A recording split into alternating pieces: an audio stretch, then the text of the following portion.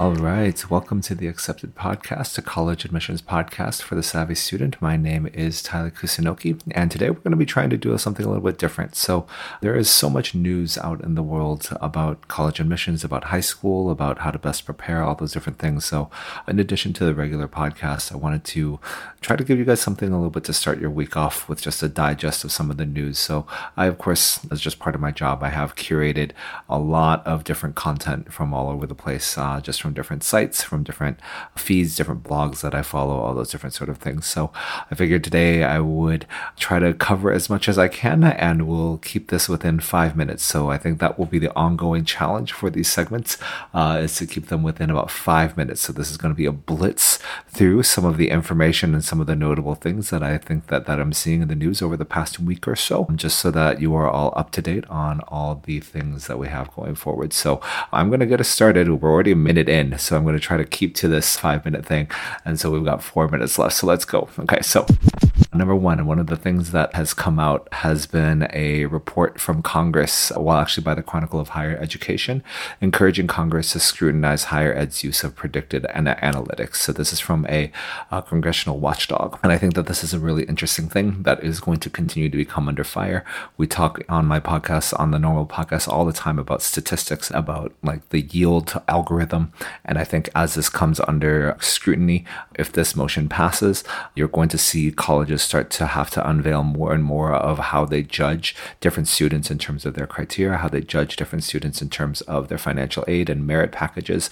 And that can all end up being super, super useful for all of you who are still aiming to starting to think a little bit about college as well. So that's one piece that has recently come out in the most recent news. The other, this came out in the New York Times just yesterday, that there has been a growing outcry. There's increasing conflict in high schools around the need for mental health support. And I understand this full well. Most of the major international schools here in Japan, and actually in most places, have at most one school psychologist, right?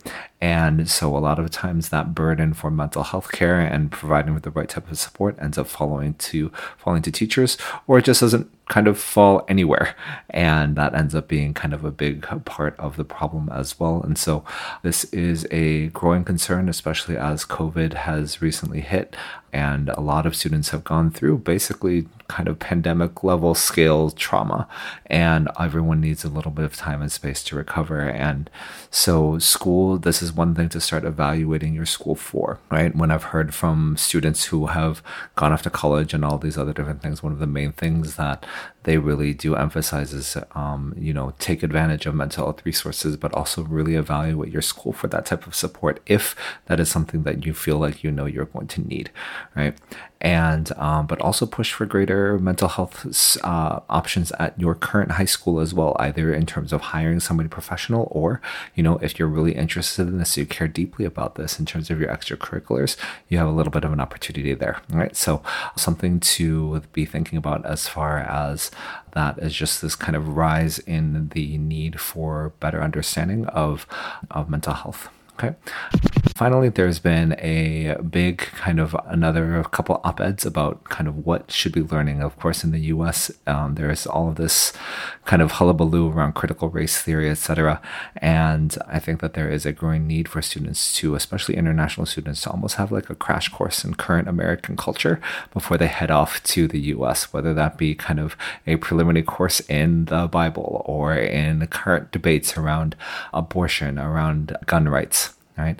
As well as an understanding of the wealth gap. What is the voting system like? What is the political system like? All of these things are pieces that I think more students would like to know. And I do think that more students should spend some time on learning either this summer before they go to school, or just in terms of the news they take in. Okay, so that is kind of the main things that I wanted to cover today. 3 things. Next week, we'll try to do a few more, try to see if we can do 5 and 5. Okay, but just wanted to drop a few pieces of knowledge just to stay in your ears throughout the week. Thanks.